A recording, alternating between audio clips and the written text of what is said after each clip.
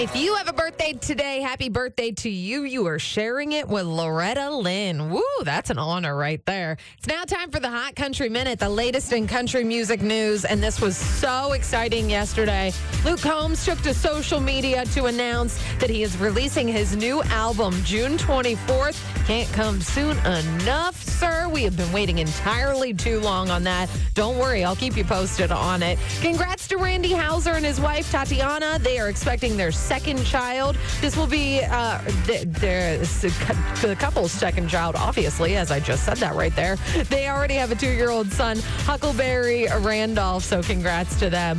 And the ratings are in. It looks good for the CMT Awards. They made the switch to CBS, and it really paid off for them. They had a 521% increase in viewers with 5 million viewers. It was a little bit lower than the Grammys, but I think this is just proven right here that people love country music. That's the latest in your country music news with the Hot Country Minute.